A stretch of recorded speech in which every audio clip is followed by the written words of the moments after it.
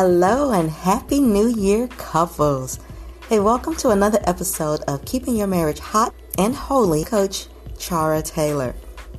I really want to say I hope that you have a phenomenal 2021 year and that God shows up and manifests himself in your marriage and in your life like never before. So I wanted to make sure to come on and have a beginning of the year episode for our Keeping Your Marriage Hot and Holy podcast. And I'm just going to start right on off the new year and just talk about something that's kind of important. It's extremely important, and it happens in all marriages. So today I want to talk about don't get offended. And let's not take things personal. It's a new year. It's 2021. And as we continue on in marriage, we realize that things happen. But I want to encourage you today, don't let things happen. Don't take things personal. We can't stop the things from happening, but we don't have to take it personal. Honestly, we should be thinking that we don't really know what the other person is dealing with or going through. But we have the option of not letting it affect us. We have the option of not taking it personal. Okay? So listen, that's what I want to talk about today is don't take it personal. Don't take it personal. What this really comes from is a spirit that really runs rampant in marriages. And this spirit is this spirit of offense. This spirit of offense, it is horrible, and it manifests itself in different ways. So let me talk to you about some of the ways that it manifests itself so that we can be on the lookout. The spirit of offense, it manifests itself as entitlement, where the person feels like they're owed something. So you could be offended and taking things personal, and you feel like you're owed something. Or it could be your spouse feeling like he or she, you owe him or he or she something. But this spirit of offense that manifests as entitlement, these people, they value themselves. They value what they say, what they do, and they feel like it's privilege. We talk about it when we talk about like racism and things like that. We talk about, white privilege and things like that. But people walk around privileged in all kinds of areas, and it really is from a spirit of offense. So don't walk around with the spirit of entitlement. And if you see your spouse having a spirit of entitlement, then that's something for you to pray about. Entitled people feel that it is their duty and responsibility, even if it isn't. And when they feel entitled to a position or a thing and don't receive it, then they get offended and they feel rejected. So do some self-inventory and see if that's you, so you can make sure that you're not walking around as an entitled person or feeling rejected or offended. But this spirit also shows up as unfairness, where, this is unfair. This is unfair. Everything is unfair. That means that you have a spirit of offense. And this is a big one. The word respect. The world has taught us to demand respect. You need to respect me. That person is going to respect me. You got to respect me. But the Bible has taught us that we need to humble ourselves and serve with love. When offended, what the world has taught us screams in our ears, and we cannot quiet that. We can't quiet that down. And then we can't hear the Lord's voice to say, serve with humility. Sure, do you serve reverence? Absolutely. But to demand respect, to demand that everybody respects you, to demand that everybody does it your way, that's really from a spirit of offense, okay? And you begin to take things personal. If somebody has done something to you and you feel like you've been disrespected, you're taking it personal, okay? You're taking things personal. And then this spirit also, it manifests as control. People who are offended, they will have to control absolutely everything. They have to control the situation, the conversation, the children.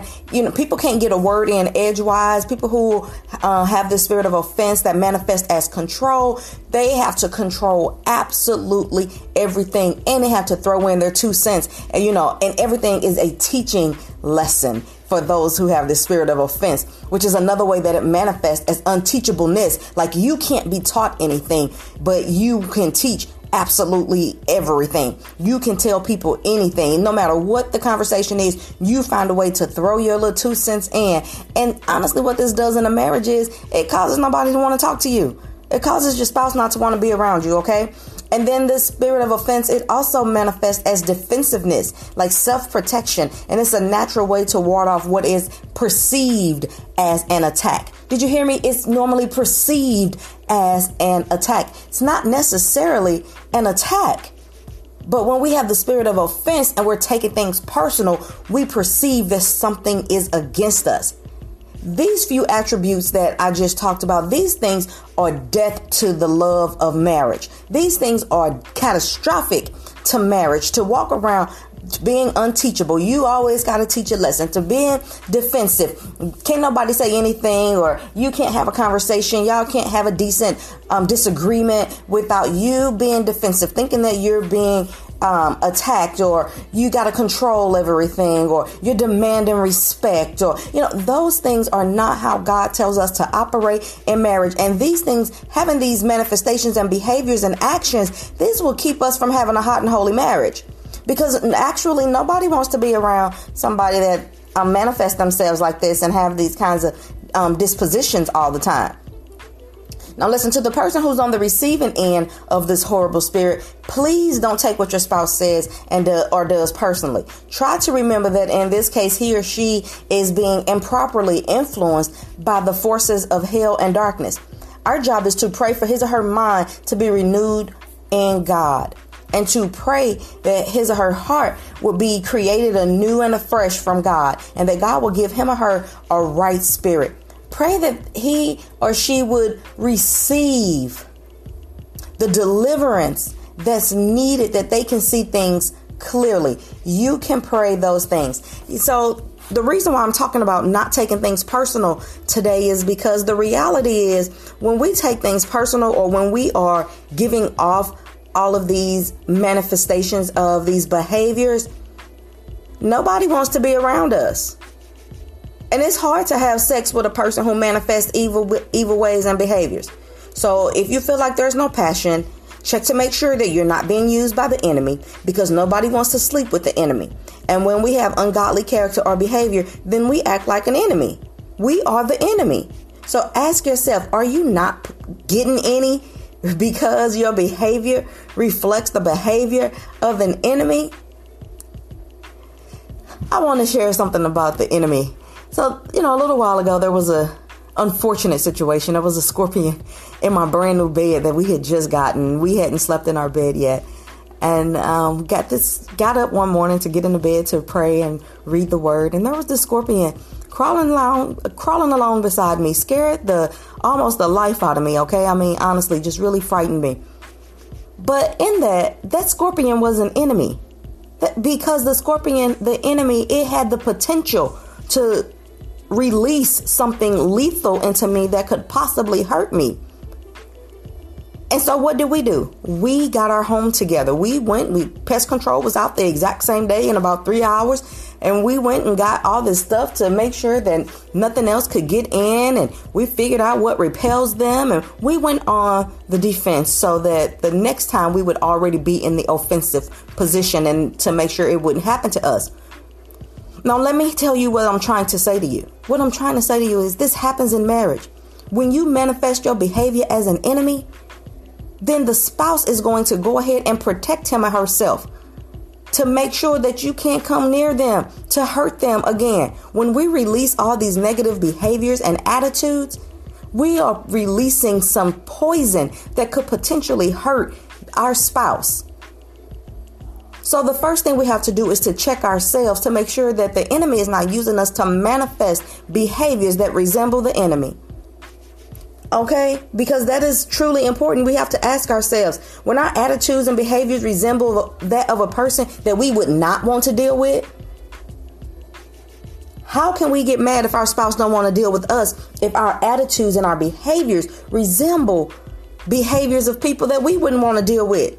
So the truth is, we have to check ourselves and stop pointing the finger at our spouse and begin to look at what we are doing and how we are putting our behaviors and attitudes and things out there. We're not responsible for our spouse's actions. We can pray for our spouse.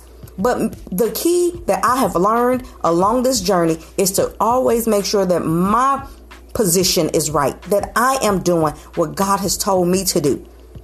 and allow God to change the spouse, because I can't change my spouse and my spouse can't change me.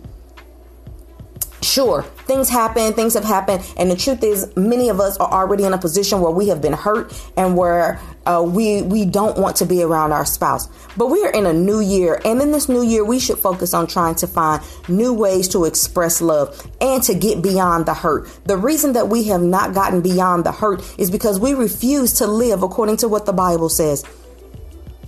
The Bible teaches us to keep no record of wrongdoing. So we got to forget the things that have happened. I'm not saying that it's easy, and I'm not saying that we're supposed to just let it go, but we have to remember that vengeance always belongs to God. Vengeance always belongs to God. And if anybody, including our spouse, has done anything to hurt us, then God knows how to deal with that person. God knows how to get to that person and help that person to change. But you are responsible for forgetting those things and being able to move forward, for forgiving the very behaviors and the actions and moving forward. It is time out for us holding on to the things that hurt us. We have to let those things go. And the Bible also teaches us to forget those things that are behind. Press forward. Press forward. So begin to press forward in your marriage this year. I am decreeing with you that you will have a marriage that is filled with passion. Okay, but we can't have a marriage filled with passion if we are always offended, if we always take everything personal, and if we are the ones putting out the ugly behavior. So as I wrap this up, I really want to say, check your behavior and make sure you're not the one that's manifesting evil behaviors. And if your spouse is putting out some evil behaviors, don't take it personal. Go ahead and talk to the Lord. Go give him a good smile. And then let God handle the rest. Okay, let me say a quick prayer for you.